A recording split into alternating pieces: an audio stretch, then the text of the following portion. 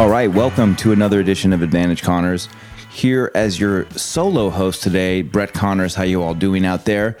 Jimmy's busy this week. I'm down in LA, so I'm gonna be driving you solo here for a little while. But just wanted to check in. French Open week 1, just a few days in. I'm working it for Tennis Channel here in LA. Had some really good matches.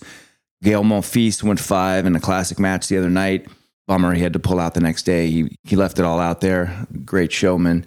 But everyone seems to be doing well. Joker and Carlos on the men's side, and Sabby and Iga and Elena on the women's side are all kind of cruising. So we'll get more into that next week when Jimmy's back and kind of dive into what's been going on and maybe preview the finals weekend a little bit. But wanted to take this opportunity to dive into the Advantage Connors archives. Some of our newer listeners out there don't know if you know, but Advantage Connors used to be, the show was on another platform before we joined Cloud 10 and iHeart Podcast, which is where we're at now.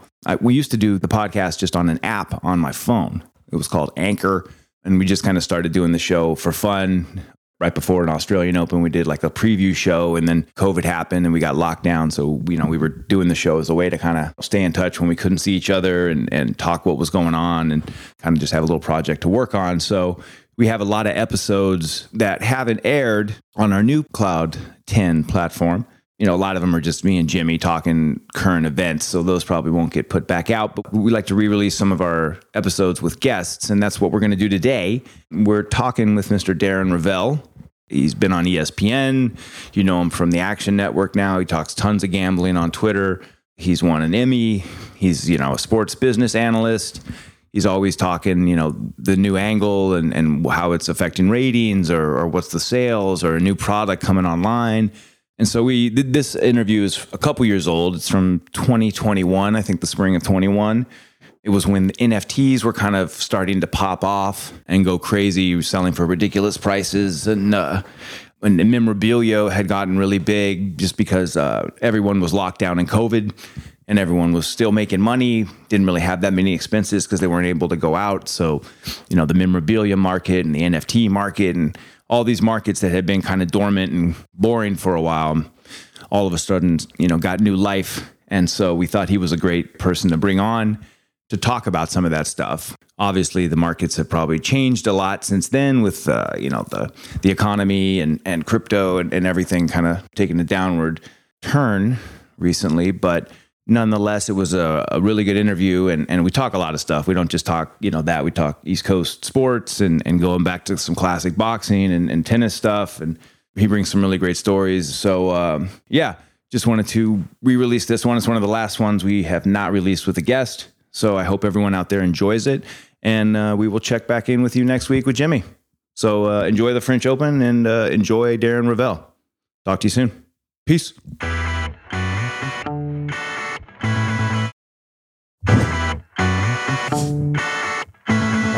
Welcome to the show. Senior Executive Producer at the Action Network. He was a sports business reporter for ESPN for 12 years and CNBC for 6 years. Welcome, Darren Rovell, to Advantage Connors. How are you, Darren? Hey, guys. How are you? Great to be here. Yeah, it's a good day.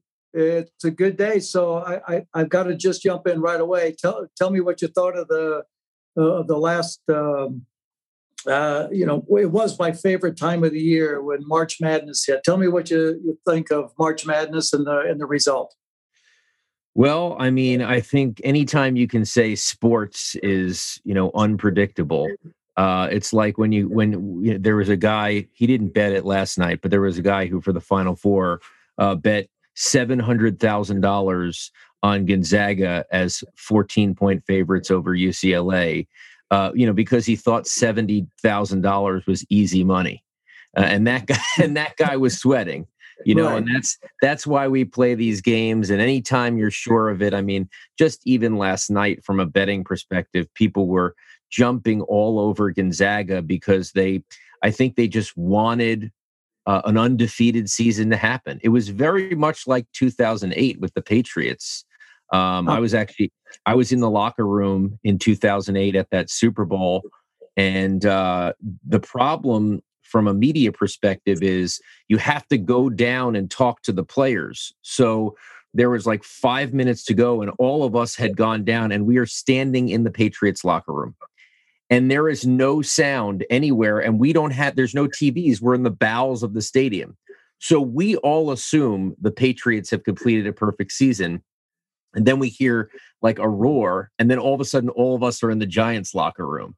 So people want that perfection. I think the only time, by the way, where it was like that was probably the '86 World Series with the Mets and the Red Sox, where everyone was in the Red Sox locker room for Game 6. And then someone comes running down saying, ball went through Buckner's legs, and they all go to the Mets locker room. But I think people wanted Gonzaga. They wanted perfection. And Baylor was just unbelievable. Yeah, Baylor was the underdog, correct? I mean, 4 or 5 points or so? It was the first time they were an underdog in more than a year in any of their games. Obviously, they were a number 1 seed. By the way, Scott Drew, the coach of Baylor, he was not strong in basketball when he was in high school. He was actually the number 2 singles player at Valparaiso High School. So he was a tennis player. Hey, how about that? There you go. But probably had some sort of Connors racket going. The old T2000. I hope that would be cool. Exactly. I'm an old Bruin, and it broke my heart. When they lost in the semis there, they had a hell of a run, and for me, I wish the Bruins would have gone on, but it kind of. Gonzaga beats them, in an unbelievable game. And from my standpoint, I was kind of rooting for Gonzaga, because they beat the Bruins and then to go on and to have that perfect season. You're right. There's something about perfect that kind of grabs onto you and says, this, just to say, they're still talking about the Dolphins' perfect season, Yep. Back in the 70s, 1972. Right? And then, it's amazing. You have the perfect season in 1972 with the Dolphins, and then you have the perfect season in 1976 at Indiana. There is something to closing in on perfection. And Jimmy, I think you could probably relate to this when you're going through a tournament and you're winning and you're not losing a set. And then when you get to the end, there's a little bit more pressure. That actually happened in 1976 in Indiana. For their last game against Michigan for the title in 76. They were down at the half by 6 points, and they were in a tough position. So I think there's something about as you close in on perfection that the vice clamps in a little bit more. And that was, I think, with Gonzaga even down 10, I would have pay-per-viewed to see that locker room, man. Seems like it's difficult too when you hit like one of those crazy, buzzer beater shots. It's such a high that you have that it's tough to come down and refocus for the next game. And there's a little bit. Yeah, and I also think the weirdness of not having fans. Not having, that's something. Jimmy, what would you have done on that day in 1991 against Crickstein if you were in a blank stadium? Take it easy now. But you were all on the crowd. The crowd got you. The biggest thing, and this is one of the factors in gambling too. It's like, who are the guys who don't need a crowd, and who are the guys who need we've never had to ask this question in sports. Really good point. In 20th century sports, who's going to be, especially for now, obviously last year for me it was baseball. It's like, who's the guy? For me, we're talking about Mike Trout versus Bryce Harper. To me, Mike Trout is very cerebral, loves the game, keeps inside himself. He's good. But if you look at Bryce Harper, no, he needs someone to pump him up. He's a Vegas guy. He loved to pump people, he loves to get that pump up. So this year, obviously from a fan standpoint, it's been different, but from an athlete standpoint, it's been interesting to see. And it's so weird to see no crowds or crowds of 5,000 people. Yeah. That electricity and that excitement and that sixth man, if you want to call him that, from the stands is something that, athletes beg for, really, to have, to show what they have and to have the crowd get behind them and to push them to that next level, to help them come through and to be the champion. You're right, but I also think that champions figure it out and figure out a way to motivate themselves and to give them that themselves that shot in the arm to go over the top and excuse me and to come out the winner. No crowd for me. I love the crowd. I love the excitement even before the match started. The walking through the crowd to the court was probably the most exciting walk I've ever had. Right, which is also the worst part about giving up Forest Hills for Flushing Meadows, right? I mean that. Yeah. I'm 42 years old, and I lived on Long Island in Roslyn on Long Island. Haven't missed a U.S. Open, but I'm not what was Forest Hills last year was what 80 or 81? I can't even remember. But, last year at Forest Hills was 77 was the last year, and then 78 they moved to Flushing. Right, so I was born in 78. Never had a chance. Now the walk, obviously there's been a lot of things in sports, like as kids of the 80s, like we got to see things, we got to do things that today you never get to do with athletes. Like I still remember walkthroughs. There were still walkthroughs to the court. Right. Like, but it just wasn't the same as my parents described, like you could reach out and touch, and with each decade, it got harder to do that. But that's, I part of the reason why I love being a sports reporter and had to be into sports is because of how close I was able to get in the 80s to athletes. I'll never forget, going to a hotel and asking for Tony Gwynn's autograph. And I legitimately, as an 11-year-old kid, had a 15-minute conversation, sit down kid, in the hotel lobby with Tony Gwynn. And It's like, God, I just wish that we, and I know it's totally different, but I just wish that athletes and kids were as close as athletes of kids of the 70s and 80s. Yeah, those days are over. Yeah. You look at, Jimmy, you look at these sporting news magazines and you look at these old things and it's like tennis camp, 1975 or whatever. And it's like Connors McEnroe. It's like $50 for the week. It's like, what?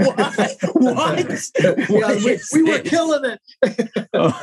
It's amazing. Yeah, they had football camps and you're looking, you're like, Hall of Famer, $100 for the week, Yeah, it's crazy. It was, I love the up close. I mean, we go and practice at, when we first went to Flushing Meadows and even at the old Forest Hills, and the people would just be right at the fence. I mean, we go to, to cross sides and, we'd sit there and have a conversation with the fans, which to me, I mean, they're paying their hard-earned bucks to come and watch us play. I mean, they deserve to have that up close and personal, I think. But that all changed in tennis when they had the unfortunate incident with Monica Seles. Oh God! And which changed everything. Yeah. Then security started coming, and then a lot of other things happened since then. And you get what you have today. But the fans, to have been able to play in front of them, and I mean, talking about fans, we got the Masters coming up. Well, even just before we go on to that overhead, Brett's got to take control of this. Well, that overhead shot they used to shoot at the U.S. Open with you guys walking, or whoever it was walking from the locker room to the court, had like a boxing feel to it. Like like Darren said, like you'd be able to almost reach out and probably not get a high five, but maybe touch the bag, or you reach out and touch your favorite player. Yeah, it definitely was like a boxing. Entrance. I mean, now they try to do it, but it's just not that, it's ladies and gentlemen, please welcome, and it's okay, and I'm sitting all the way at the, I see ants on the. I know, it's a huge stadium now. Yeah. So I see your hat, Arnie. Yep.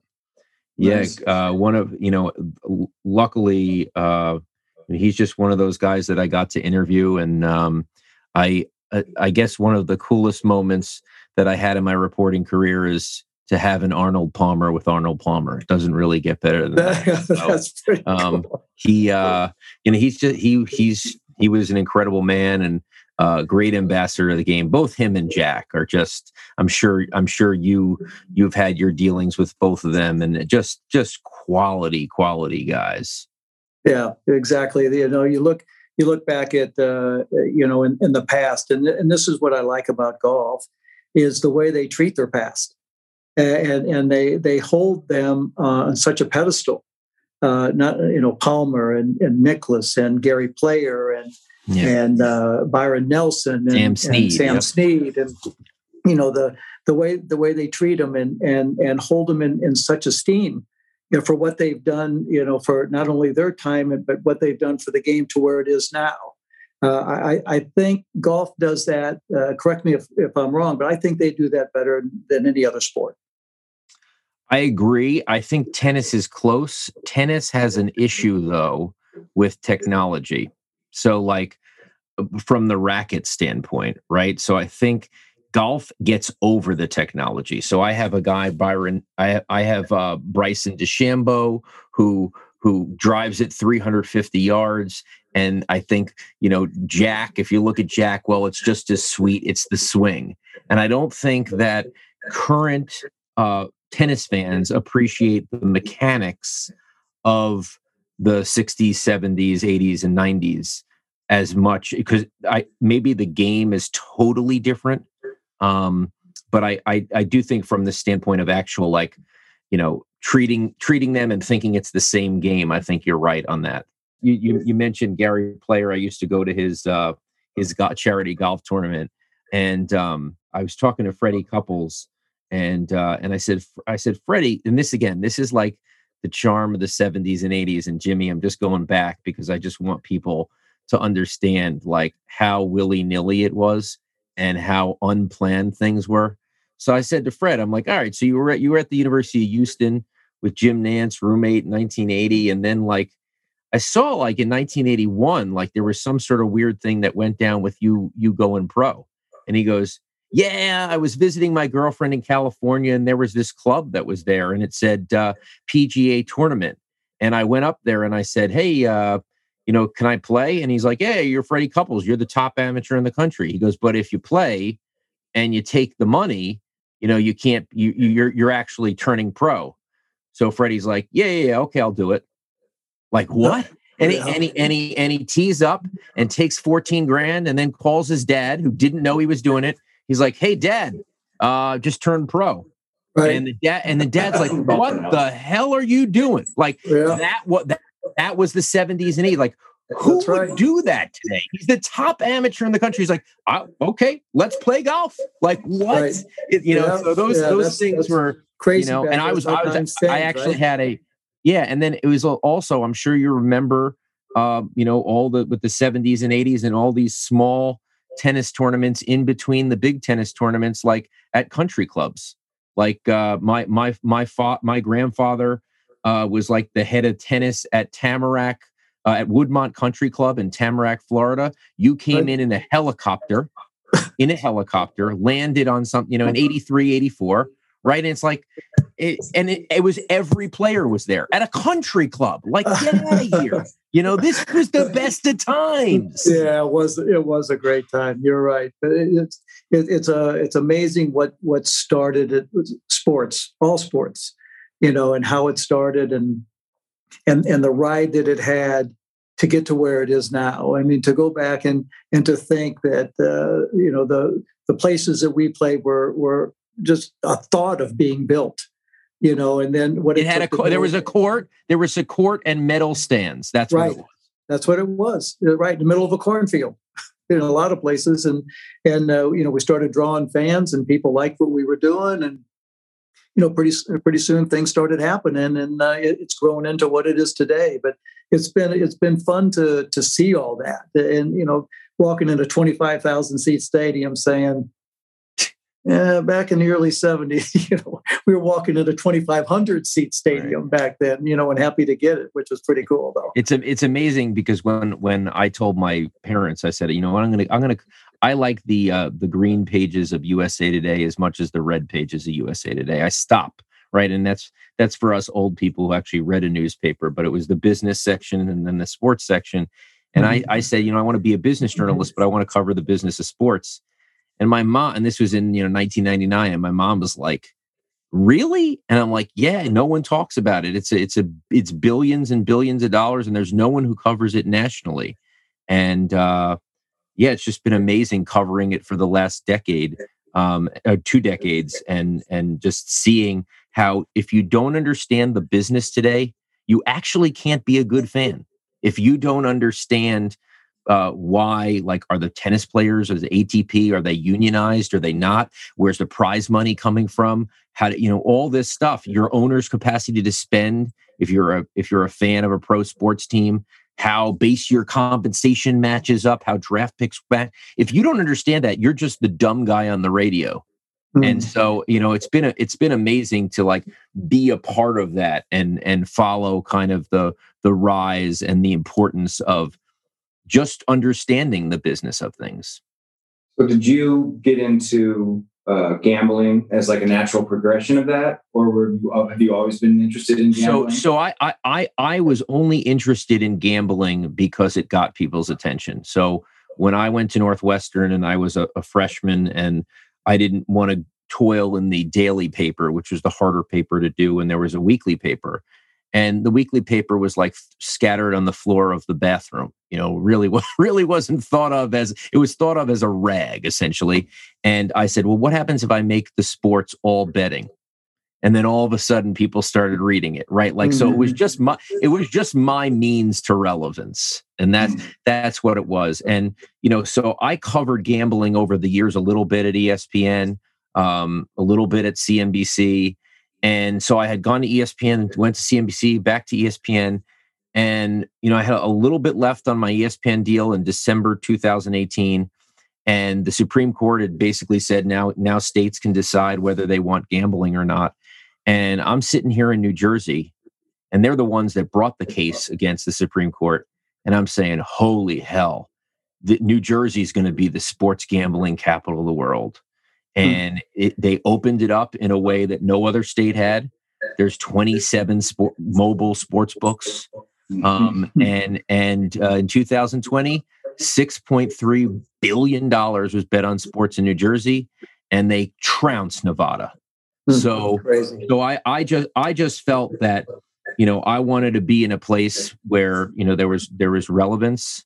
And I probably do about 80% betting now, which is fine. I mean, part of me was like, are you going to like this? Are you going to give up the sports business? But as you know, I still do the sports business stuff on Twitter. And if there's a big story, I'm going to do it. I've been covering the memorabilia world like crazy and I know you want to talk about that too. I mean, just covering how crazy cards and all this memorabilia has gone in COVID has been exciting as well.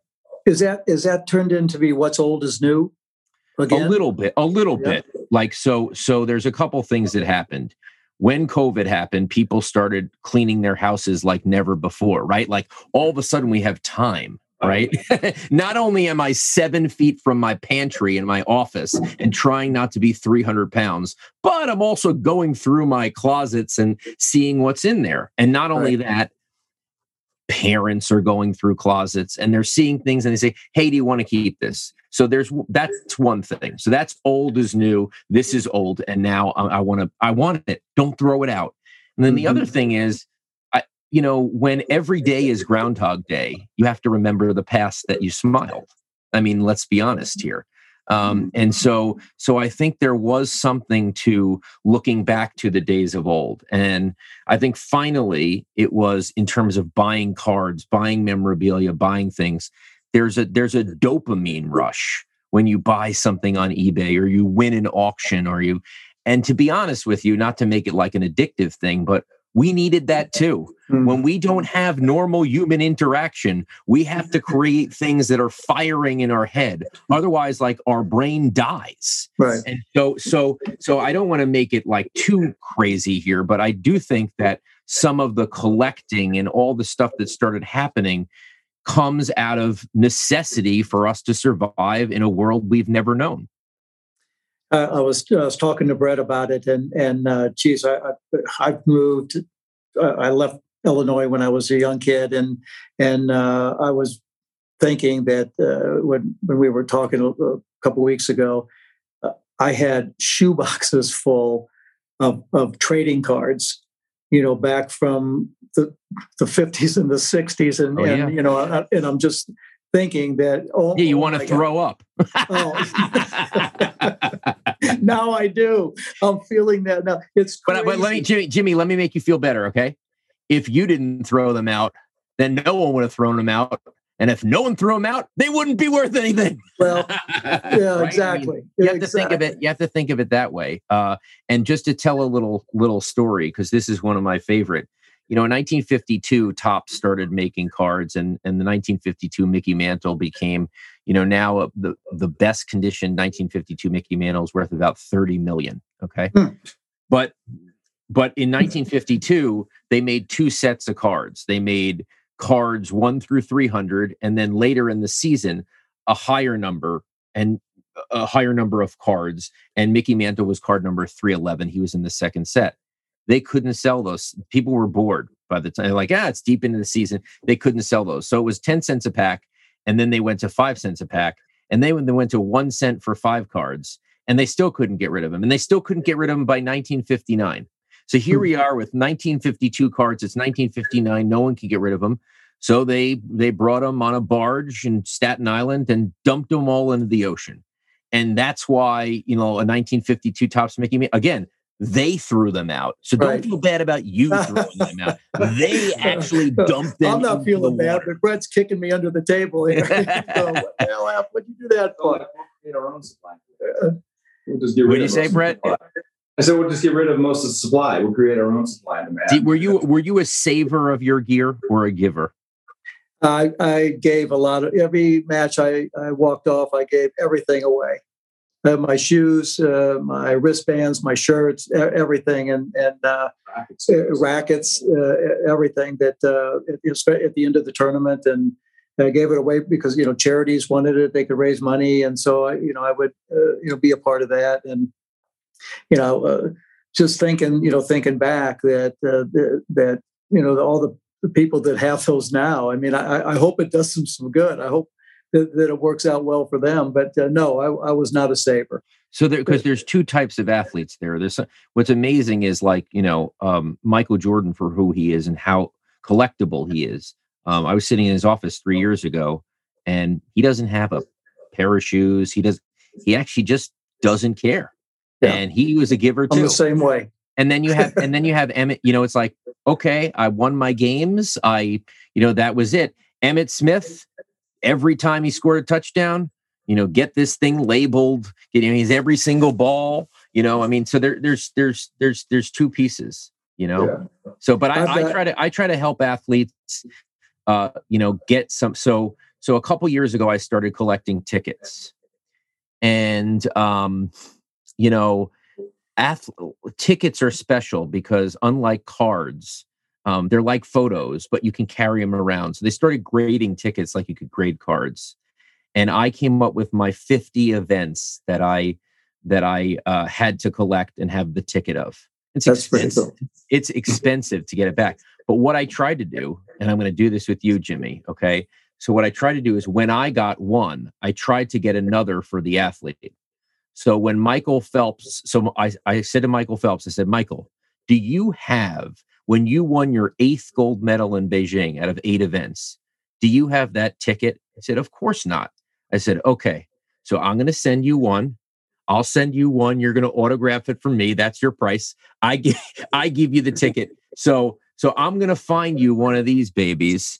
Connors Crickstein right here. Look rated, at that. Rated September 2nd. Awesome. God, that's unbelievable. 1991. You got the infinity on the back, which is just, and it's just so cool because you carry this around, right? That's pretty cool. Tell me that okay, rackets, and how are you going to keep all this stuff? But when you get it, so my goal is I got to find you a second ticket here. By the way, it's not easy. You would be surprised. You'd be like, well, there was 25,000 people at the U.S. Open that day. But again, as years go on and all these things go on, it's like, there were 90,000 people at the Pontiac Silverdome for WrestleMania 3 when Hulk Hogan slammed the Giant in 1987. And that was one of my tickets on my list. Well, it took me 2.5 years to find one of those because, again, but that's also the journey, and that's what's cool. And so that's why I love, I have probably a, $5-7 million collection, and the things that I collect are completely unique, really cool. So I got to get you that ticket. I didn't have that foresight or that feeling that, I was busy doing it, and I should have, got a towel from every. But hold on. Also, in fairness to you, you were busy doing it. And if you were actually thinking about anything else, you wouldn't have been doing it. No, that's correct. That was my point. You were right. Focused. And he's an individual player. Like Emmitt Smith's got like an equipment guy, probably correct. All the stuff for him. So it's probably just, and you weren't even thinking about that stuff back then. You almost give it to your buddies as like hooking them up. Like, yeah, take it. Maybe you can. Yeah. So my pride and joy are my tickets, and then I have a check collection, which is really insane. And people are like, "What are you talking about? You collect checks?" And basically, like 5 years ago, I went to a show, like a memorabilia show, and the guy handed me a stack of checks, and he said, "These are Bart Giamatti checks, the former commissioner of baseball, and they're all $50." And I'm thinking to myself, how could they all be $50? Maybe one is like the Pete Rose investigation, and the other is you stayed at a Holiday Inn. How could they both be $50? They have different stories. Right. And so I realized that people collected checks just because they felt better about the authenticity of the signature, nothing to do with the stories. So I started collecting, so I would reach out to someone and say, I need a Babe Ruth check. And the guy's like, okay. I had a reputation for he's like, what do you want on it? What are you looking for? I'm like, well, he's either paying for a prostitute, he's either eating too much or drinking too much. Find me one of those three and we're good. And he finds a check for me for Babe Ruth, who, Wally Pipp gets a bad shake because, Lou Gehrig came in and Wally was out and Wally had a headache. Wally was also Babe Ruth's roommate, and those guys pounded a bottle of vodka every night after every game. So don't tell me that guy didn't show up, okay? But anyway, Babe Ruth. That's my kind of guy. Babe Ruth filling out a check to the Park Avenue Circle Liquor Shops, which is still on 38th in Madison, New York City, for the equivalent of $15,000 in 1940. Who goes to a liquor store and buys $15,000 worth of stuff? Or Amelia I have Amelia Earhart paying for nose surgery, or John F. Kennedy, his subscription to the Washington Post 3 months before he became president. So like all these weird things, but it's cool. I love it. Gentlemen, are you ready to take your skincare to the next level? With Father's Day just around the corner, it's time to seize the opportunity. Our trusted partners at Caldera Lab, the leaders in men's skincare, have the tools to improve the skin of the father figures in your life. With their clinically proven products, wrinkles, fine lines, and signs of aging are visibly reduced, and a surefire boost to their confidence this summer. Join Caldera Lab for the skincare upgrade trusted by countless men. Use code Connors at calderalab.com to enjoy an exclusive 20% off their finest products. I know the beating my skin takes as I get older, and I'm looking to do anything I can to reduce any signs of aging. Caldera Lab has everything I need to hook me up and to keep me looking good. Caldera Lab creates high-performance men's skincare products by combining pharmaceutical-grade science along with nature's purest and most potent ingredients. Get 20% off with our code Connors at calderalab.com. That's 20% off at calderalab.com by using the code Connors. Make father time a thing of the past this summer with the best skincare tools from Caldera Lab. What do you think has made it so big? I mean, obviously it's the COVID, people are at home and that stuff, but do you think it's the grading? Like the process of turning absolutely. Yeah. So into like investments. Right. So in the 80s when I used to collect and I'd run around and, we'd do card shops at all the dingy places like the Ramada Inns and the Don Carter Lanes and the, Jimmy, you probably had a signing at a Don Carter Lanes or something in Florida. every bowling alleys and hotel lobbies. That was the 80s. And so when we had that, we would say, here's this card, this is mint. And then it'd be like, okay, but how do you know it's more mint than the other? Or once grading came, and once you could say like, this is, this is graded and this company says it's this mint. And then you could sell it on eBay and there would be a across the board, your card equals my card if they're both a 9. Mm-hmm. And I think that changed things. And I do think, even on something like tickets and in autographs, there's so many fake autographs. Right. I mean, and obviously, like Jimmy, you know this too. Once you had the scribble at the match, it's like all bets are off, right? Like someone says, like, no, I got this at the match, like, because there's a scribble, and then who would be bad at faking a scribble? So autograph authentication became, something that was really big. And we realized that 95% of the stars that we had autographs for were fake. So, and then this all brought complexities of sports business. A guy would have a signature, like a baseball player who got paid a lot of money would have a signature for the guy who paid him a lot of money. And then he'd have a hotel signature, right? Like, Barry Bonds had like a BB line, but like for the guy who paid him, it was BARRYBONDS, and I think a lot of people collecting cards, and I do think that memorabilia really is an alternative asset class, not to get too complicated, but when you're a guy, I was talking to a guy, I was getting refinancing my mortgage, and a guy said, he goes, there's a lot of money moving in and out. And I just, we're trying to be safe here. And I go, I've never missed a mortgage payment, sir. He's like, yeah, I know. He's like, but we're just trying to, and I said, let me ask you a question. Okay. I just put like $150,000 into memorabilia. He's like, okay. And I go, what do you think's a safer investment for a return? Doing that or your 0.1% in savings?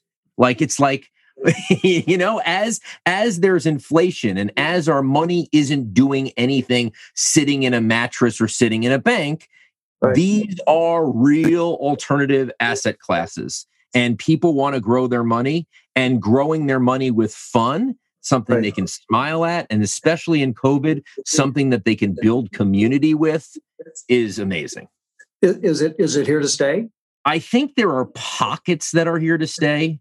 There are things that, and I always say, if it looks like a bubble, it probably is, right? So you have these modern basketball cards that, come out of a pack, and they're obviously like a 10 of 10. You just pulled them out of the pack. It's not going to look like a 1960 card, and they were selling like crazy. And I think that the modern basketball kind of bubble is probably going to go down. And then there's things that people don't understand. So I'll give you a tennis example. So Serena and Federer cards got hot.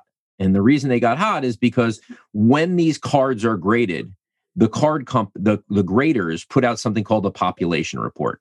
And that population report means how many they graded. So someone would say when this pandemic started, hey, there are these, 2003 Serena rookie cards, and very few have been graded. Do you know why? Because before COVID, they were $5 and no one would spend $25 to grade them. So we're so into the minutia and the data that we lose, certain things. And by the way, like this company NetPro made like 8 gazillion cards. And I always love, by the way, to remember, having been in the business long enough, when no one cared. I mean, like they have a stand at the US Open and like it's the most blank stand ever. No one's going up to it. Or the 1986 Fleer set with Michael Jordan in it is probably, the Michael Jordan card got up to 738,000. And I just remember, and again, I'm sorry, I'm just a nostalgic 80s kid. I just remember that in 1986, basketball cards were just not legitimate. It was baseball. So you had, you would look and you'd have a 50 cent a pack Fleer basketball and 50 cent a pack Fleer baseball, and 100 out of 100. Even though I went to see Michael Jordan and loved basketball, you would take that baseball pack. And today, a box of those 1988 Fleer, if it's sealed in baseball, you can get for $15. The box of the 86 basketball sealed, $400. Wow. So so it's like, and it's the same thing like the 1952 tops. I remember they couldn't give those away in 1986. They couldn't hand them to you. So I think they're going to be bubbles. But I think there's things that are new. I think sealed music is going to be big. I think sealed toys are going to be big. You're already seeing like Star Wars. You're seeing stuff. Whenever there's something that maybe wasn't supposed to be collectible to start, and people started opening them. Video games now are going crazy. Now, it's like who for Hanukkah and Christmas said, "Hey, thanks, Mom. I'm not going to open this up. I'm going to put this I'm going to store this away for safekeeping. This is going to be worth something." But it's like, how many knowing that it was never conceived as a collectible, the scarcity is just insane. And I have comfort in my collections in things that are so small. So among my 50 on my list, I got my Connors Krickstein, but I also I'm like, I want to find the ticket when Newt Rockne said at halftime, "Win one for the Gipper." How hard am I going to have to look to get that? And I found it, 1928 Notre Dame Army at Yankee Stadium. There's 5 in the world. I will never have to worry about pretty much anything with that, because there's going to be 5 in the world now, and there might be 4 tomorrow. There won't be 6. There will never be 6. The other one was again. I'm like, how am I going to find this? And I love the chase. I said, I have to get Jesse Owens becoming fastest man in the world in front of Hitler. I mean, that is just like the most ridiculous thing ever. Hitler has his 1936 Beijing Olympics, and he's doing the whole Aryan white race thing. And a black guy kicks the shit out of everyone in the fastest man in the world race. Like, that's a little bit of a problem. So I got that ticket too. And it's like, again, you look at these things and it's just amazing. So as long as when you're collecting, I always tell people, try to zig when other people are zagging. Don't follow. If you follow, you're going to be subject to the people who you're following, right? If a guy is overextended and he bought 50 of these things and you have 3, he's going to want to sell them so he could take money off the table. Then the market's flooded. Then that's your problem. It's crazy how it's become such a business. Yeah, never even thought of that. It's not kids at the stores. It's almost guys investing or looking at it more. It's like a grown-up thing. Oh yeah, and they do have a problem in that, right? We used to do it for the bubble gum. The bubble gum, the piece of bubble gum. Sure, Tops was a bubble gum company, and they used cards to try to get you to eat their bubble gum. Right. But didn't they just sell Tops? Didn't we see something? Yeah, they sold Top. Well, a SPAC acquired it for $1.3 billion, and yeah, I mean I think it's interesting. I think you have a problem, and I think this is a problem in tennis, and I think there's a problem in college football, and I think there's a problem everywhere. The money is with the adults right now, but if you don't get the kids in, you're done for the future. And so you have to think about what is the cost of you not getting the kids. So I think about tennis, and I always think about this, and obviously I'm sure you guys have talked ad nauseum about the American men's game, and how it is kind of nationalistic, and people just haven't had a major since Roddick in 2003, and it's like that's just the craziest drought since the beginning of time. And as your tennis, what's up? I mean, you've been a tennis fan since the beginning? I've been a tennis fan since the beginning. I used to get day one of the U.S. Open, get my draw sheet, get my mini pencil, and I would put in Thomas Engqvist, and I'd put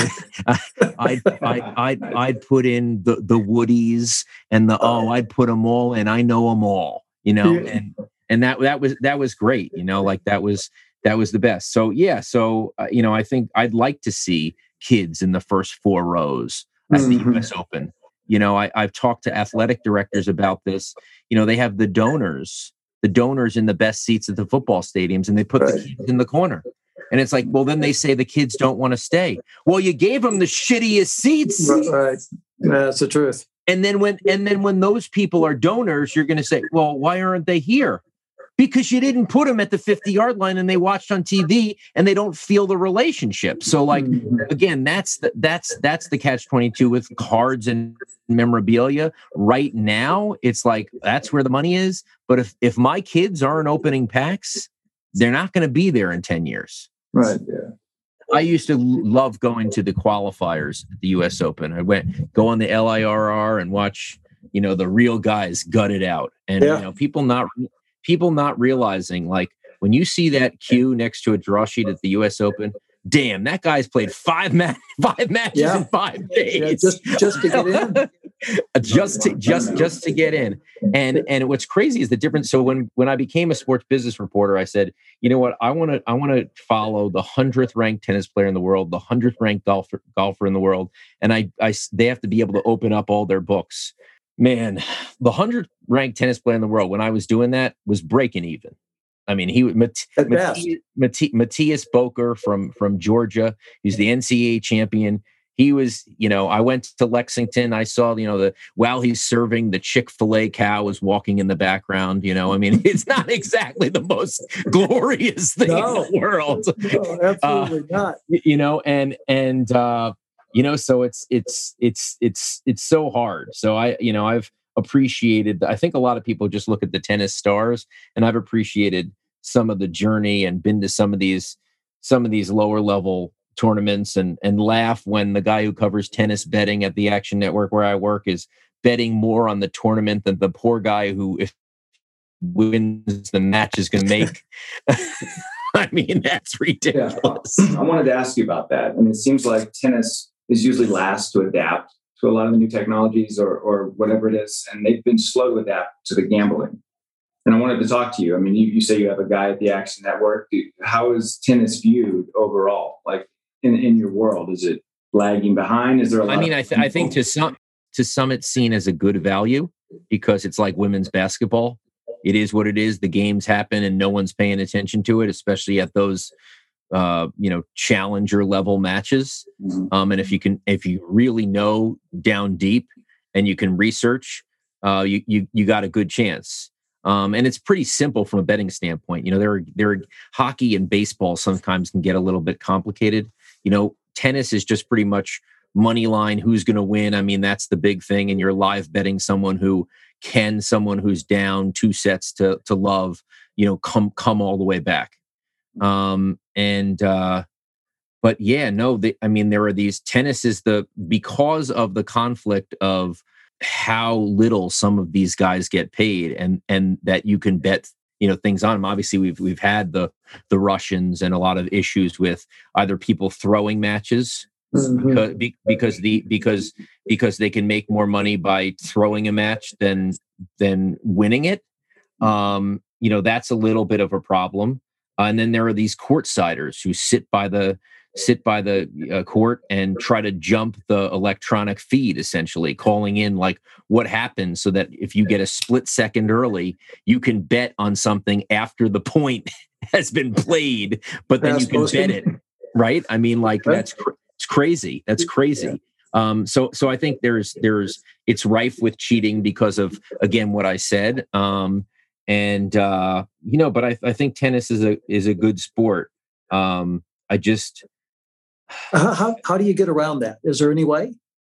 Well, you look at the college players, right? You'd think that the college players, they would be the most suspect to try to, they don't have, like, for college basketball or college football. Why don't you pay them? They're making nothing. But what's happened is some of the states have said, a lot of the states actually have said, you can't gamble on college sports in this state because they don't want the guys compromised. I think it's for some point in tennis, if there's a threshold, there's either got to be a maximum bet on smaller tournaments, or you can't bet those at all. It can't be. I mean, it's just too easily compromised and too much of a black eye for tennis, I think. It's not, those guys are playing to get up, but I mean, you can't have, thousands and thousands of dollars being bet on guys who are above 1,000 in the world. It just can't happen. And the nature of them playing in New Delhi and in some of these markets, make it a lot more sketchier. because there could be someone on the ground who can easily stop them and compromise them. Mhm. Yeah. And some of these tournaments are played in parks, and I mean, they even put like challenging. Oh yeah, absolutely. I have high hopes for tennis. I mean, when I look at the U.S. Open and I look at Flushing Meadows, and I see it's like a Disneyland what they built. The greatest food, the greatest everything. But I just hope that in the largesse that it is and how big it is now, that the charm doesn't go away. And I feel like obviously the women's game from an American standpoint has been great, but from the men's standpoint, I think it's really hurt. And we've said, hey, Jack Sock, it's Tiafoe, it's going to be all these guys, and they get up, they're moving up, and then it's like we don't get far enough. So I think, I hope and pray that we get there from an American man's standpoint sometime soon. So what you said it that they make the events like the U.S. Open and a lot of the bigger tournaments here in the United States, they almost make them a destination. Correct. For the food and for the weather, for the entertainment, and they should call it everything but the tennis. That's kind of my point. And then by the way, there's a tennis match going on too. Is that taking away from the game and the tennis itself? I think it's a little bit of a distraction. I think from a men's game standpoint, the distraction is almost meant to happen, right? Like, because if you're a fan of men's tennis, men's American tennis, if you want to bring people in, you have to have the distractions, because we're just not getting there, right? So you're actually protecting yourself by making a Disneyland around it. But yeah, no, it's much harder to actually get on the court. I want people to love tennis, and this could be, maybe I'm just hypocritical here, but I just think when I see so many people on the big courts, and I just want to scream to people and say, just go to the smaller courts and just have some room and sit down on those metal, or stand up in between those two courts and just be at the ball, watch the pace of the ball. Watch it hit the court. Watch the spin. Because it's totally different in a big stadium. You really can't enjoy watching tennis 70 rows up. You can't. Right. It's ping pong. It's not. And so I don't know. I always want to tell people, like, just do that. Get as close as you can to great pro tennis. And I think tennis is always going to be what it is. I think in a way it's like the NHL and hockey. It's like, it's never going to be the biggest, but I think it should just be as good as it could be. And I don't know if it is right now. I know that as a big tennis fan, for the 4 slams, I'm all in. But you're going to try to talk to me about the Masters or Cincinnati or Lipton or whatever, Miami Open, I'm not there. Right. I'm not there. So what row were you in at my Krickstein match? I was far up. I was far up on that one. That should have given me one of these. I'd have brought you down. I wasn't the one who said, "I love you, Jimmy." No. There was only one. Yeah, there was only one. I wasn't the screamer, but the good ticket would be the McEnroe Patrick, because so many people left that match early. Yes, and then he's had probably 100,000 people tell him that I was the one who stayed at that match. I was one of the few people who stayed. Right. Yeah, the Krickstein match. There was one. Which one went late into the night? I don't remember that one. Patrick. Patrick went late into the night. So I had correct, and there was a juniors match after that. It was Ricky Becker of Stanford against J.J. Jackson, who was the number 1 seed in the junior tournament. And Ricky Becker was the number 1 player at my high school. So my brother and I were there until it was like it was the biggest mistake I made since going to an 11:30 performance of Dances with Wolves, and I got out at like 4 a.m, being like, "What is going on here?" But yeah, no, they played that juniors match after you guys, and I remember I was there too. So man, I mean, it's just great memories, and thank you for giving me great memories. Oh, and it was always great, right? September 2nd was always your birthday. Had the cake. Good day. Yeah.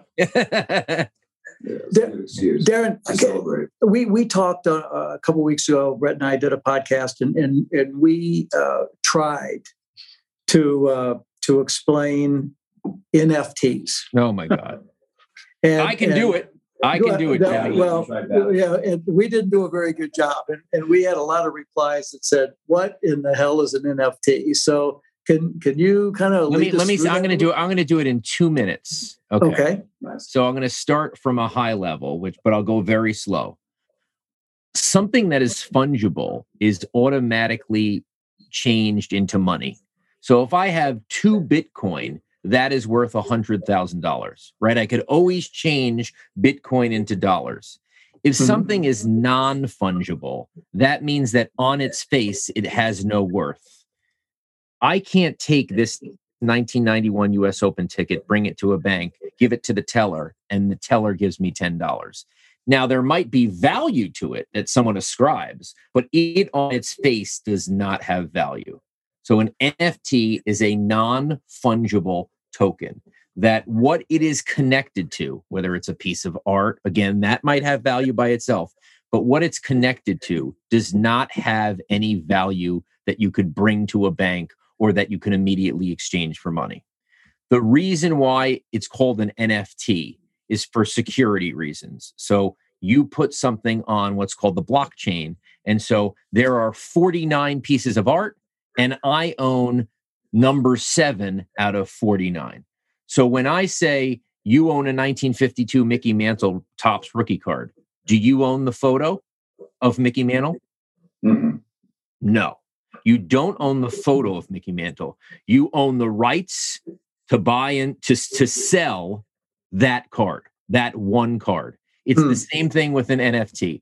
I could own a highlight of an NBA game, and I have number 7 out of 79, okay? And I don't own that highlight. When it runs on SportsCenter, I don't get a dividend. When it runs on YouTube, I'm not getting credit.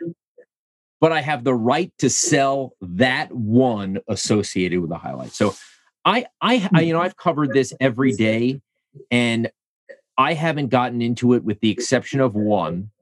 I think that NFTs connected to games are where money is. So I own a stable of digital horses, believe it or not. And Jimmy, I swear I'm not on LSD right now. Okay. I own a stable of digital horses that race fake races for real money. Okay, try to stay with me here. They fake breed fake horses, and I get real money. Okay, I picked a bad time to give up drinking. it's like coming to America when the guy goes, "Son, lay off the drugs."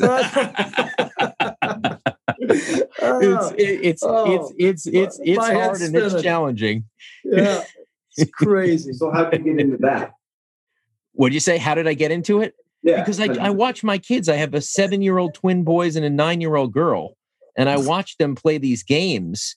And, Dad, can I have $9 for a fake jersey on my digital character? Crazy. My son thinks he's like building an aquarium. And one day I look at my American Express card and I'm like, it charges me $50 for a virtual shark. I'm like, we got to sit down here. Okay. Because somehow I got debited for a fake shark in your aquarium. It's find a way to make money. Oh man! Hey, there's a reason that game Roblox, that my kids play is like, they have like a $30 billion IPO. No wonder 29 billion was from me. That's crazy. So you race them, and you race the horses. There's all these algorithms, right? Like if you buy, it's just like the real race. If you buy a Nakamoto Japanese horse, that's the best of the best, and then you have to figure out the distances, and it's in the beginning. So I'm just kind of learning, but I just love the complex game behind it. It's not just, oh, here's an NBA highlight, I own it. I like complex math, data, all that type of stuff, and playing that game. Clearly, it's like an adult type game. But these are what's funny is the reason I knew it was something big is there's a bunch of guys who've made $4 or $5 million over the past couple of years just playing fantasy sports. Right? They write that. I know, right? They write algorithms. They select the right lineups. They take advantage of numbers, what people aren't doing. They're playing fantasy sports and they're winning $1 million prize 3, 4, 5 times in a row. Wow. Or over a certain amount. These guys got into this horse game and I saw them and, they're starting to figure out how to win every race every time. Wow. That's what it is. So that gave me a little bit more confidence that I was in the right place. But it's hard. I what's weird about the NFT world is I've had friends come to me and say, "Hey, I bought this piece of NFT art. What do you think of it?" I said, "Do you invest in real art?" And they'd be like, "No." I'm like, "Okay, so now that it's digital, you have more confidence that you know what real art is." I mean, that doesn't make any sense to me. If you have real art and you think you can analyze real art, right? And you think you know the value of real art, fine. But if you just got into art because there's digital art and it's easy to click a button and spend $5,000 on it, I don't give you a chance. Didn't they just one of the women tennis players? Didn't they? Yeah, there was a tennis player. Yeah, they called it like an NFT because it was sold on an NFT site, but it's basically like a tattoo advertisement. And she was like sponsor deal or something. 350 in the world or something like that. I think she should work on her strokes.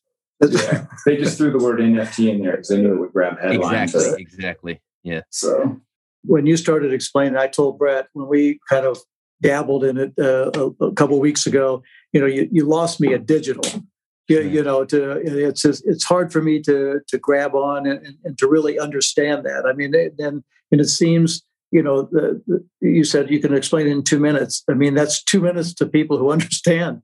I mean, It's still hard for me to grab onto something like that. And then that makes sense. I mean, it's the way that 20-year-olds talk about this metaverse and this digital world and this world that's not in front of our eyes. No wonder it takes them so long to get to sleep. That's right. It seems like it's the future, and it's hard to understand because we're coming from the past. I've invested in crypto, and it's like but I haven't 5 years ago. And like Jimmy, you were talking about you feeling bad because you didn't keep your cards. A lot of people have the fear of missing out that they didn't get in on crypto, and now all of a sudden people have fortunes on it. But, I go back to like in 2014 when someone said to me, you invest in crypto. And I say, let me ask you a question. What happens if someone comes up to you and says, hey, there's this company. Don't know if it has a CEO. Don't know if there are any earnings. Don't know anything about it. You want to put 100,000 in? No, I don't want to put $100,000. I've invested in a few of those companies already.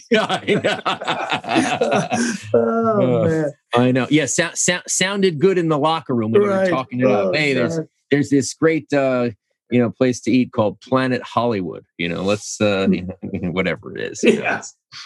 Yeah. But you did actually. You went on your own. From a sports marketing, you had your own Jimmy Connors shirts, and you did that before other people really thought about doing that. Was that because you didn't like the deals that were coming to you, or what? I mean, obviously it was at the end of your career. I think like 90, 91, 92. I remember like that wasn't a cactus, was it? What was the four? Whatever. It was 3 J's and C. JC. 3 J's, 3 C's. Why did you do that? Well, back, when I first started, I mean, I came and didn't have any money. So when I first came out, I could have been connected with a number of that have turned out to be big time corporate sports companies. Right, like an ING. No, with Nike or Adidas. Oh, yeah, sure. Or whatever. And yeah, Ili Nastase was the first Nike spokesman. Yeah, and the old Wimbledon tennis shoes, the first ones, I was wearing those also, and Phil Knight offered him stock. Yeah, because he couldn't afford him being number one in the world. He couldn't afford to pay him what he was probably worth. Offered him stock, and because another disgusting moment. Hey, listen, I've had a few. I've had a few. So but I didn't have any money. So I went with I had my own shoes, and I had my own clothes, and I had my own racket, my Wilson tennis racket, and so I didn't get with one company. To outfit me, which, as I look back, was it a mistake? Yeah, I don't know. I did okay for the time, and I was happy with my deals and so forth. Problem is, a lot of the companies that I were with went by the wayside, and the other ones are still around and still doing gangbusters. But I'm not. You know what? One of the things that I always thought has become ridiculous in the past 15 years is when an agent does a marketing deal for a racket and the racket doesn't work out. Like Maria Sharapova did a deal. I forgot the racket with the O ports in it, where there's actually holes in the racket. You can't paint those things on. You can't paint holes. And within 7 months, so one thing that was good about you is you always had the racket that you wanted to play with. And as I started covering this space, and I got in a epic. I wish I had a videotape of it. Damn, I got an epic fight with Leighton Hewitt in 2004 when after he won the U.S. Open 4 or 5, I can't remember. Yonex put out a something with the racket that Leighton the racket that Leighton plays with, and then I said, yeah, but that's not your racket. You actually play with the first racket from 3 years ago, but it's painted to look like that. Mm-hmm. And there was a whole back and forth about, no, I use that racket. I'm like, no, actually, you definitely don't. I think I'm not saying this is hearsay, but I think there was a few Picassos in the past. Yeah. Exactly. Yeah, but I mean, you had to find a racket that you could play with, and I was lucky. I picked up that the T2000, and I mean, it was just like an extension of my arm. I was lucky, and when I had to get rid of that racket in the mid '80s, and I think it was 1986, broke my heart, and it broke my game. I mean, I never really found because you can't feel you can't feel you can never get over the lack of weight when that tech changed in 87, 88, and then 1990, when everyone was going it has to be light graphite. Man, you looked at Sampras and he's like, no, I'm going to play with that Wilson profile until the day I die. And that was smart. He had the same damn racket. You find something and you stick with it. So.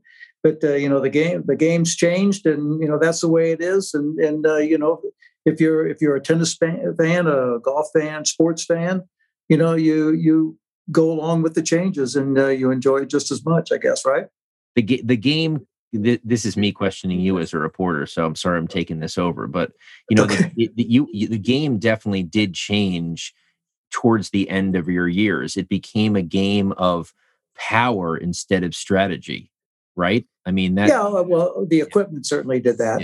Yeah. With the change of equipment and the days of the imagination of a Nastase or a McEnroe, or changing your game and having 3 or 4 ways to play.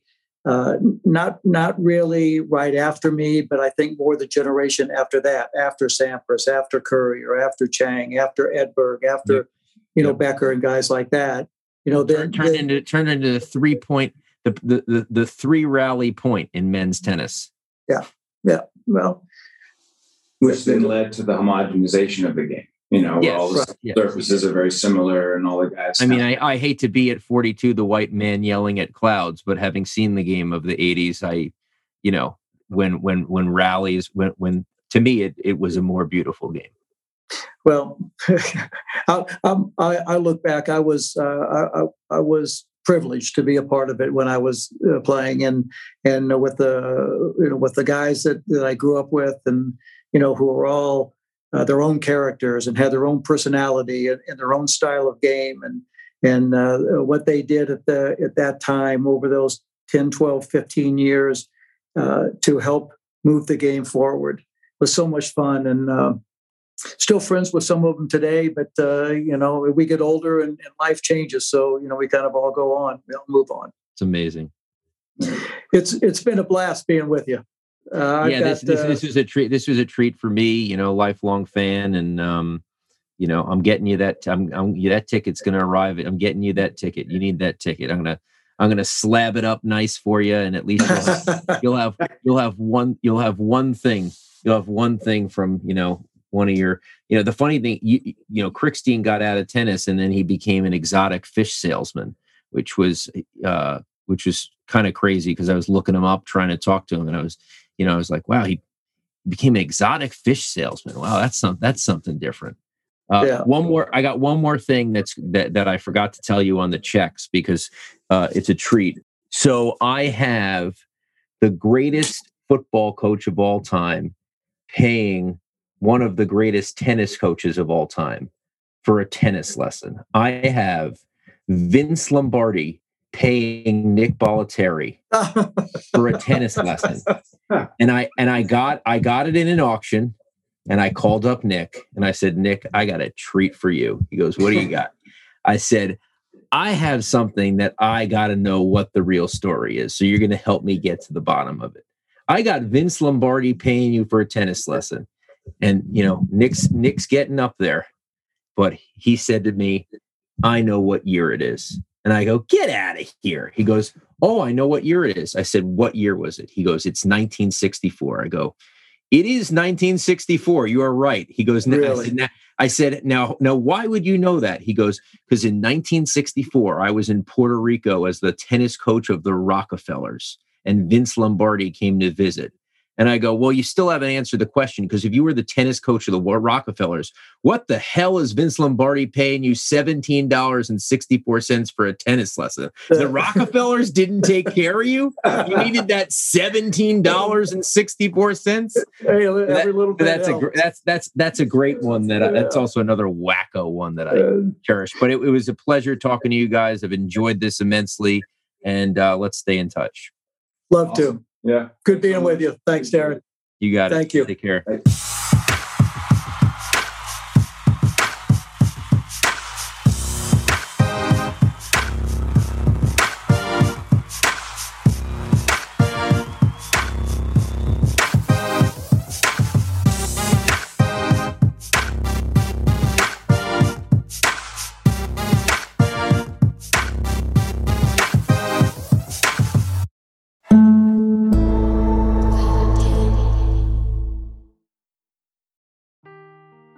Seeking the truth never gets old. Introducing June's Journey, the free-to-play mobile game that will immerse you in a thrilling murder mystery. Join June Parker as she uncovers hidden objects and clues to solve her sister's death in a beautifully illustrated world set in the Roaring '20s. With new chapters added every week, the excitement never ends. Download June's Journey now on your Android or iOS device, or play on PC through Facebook Games.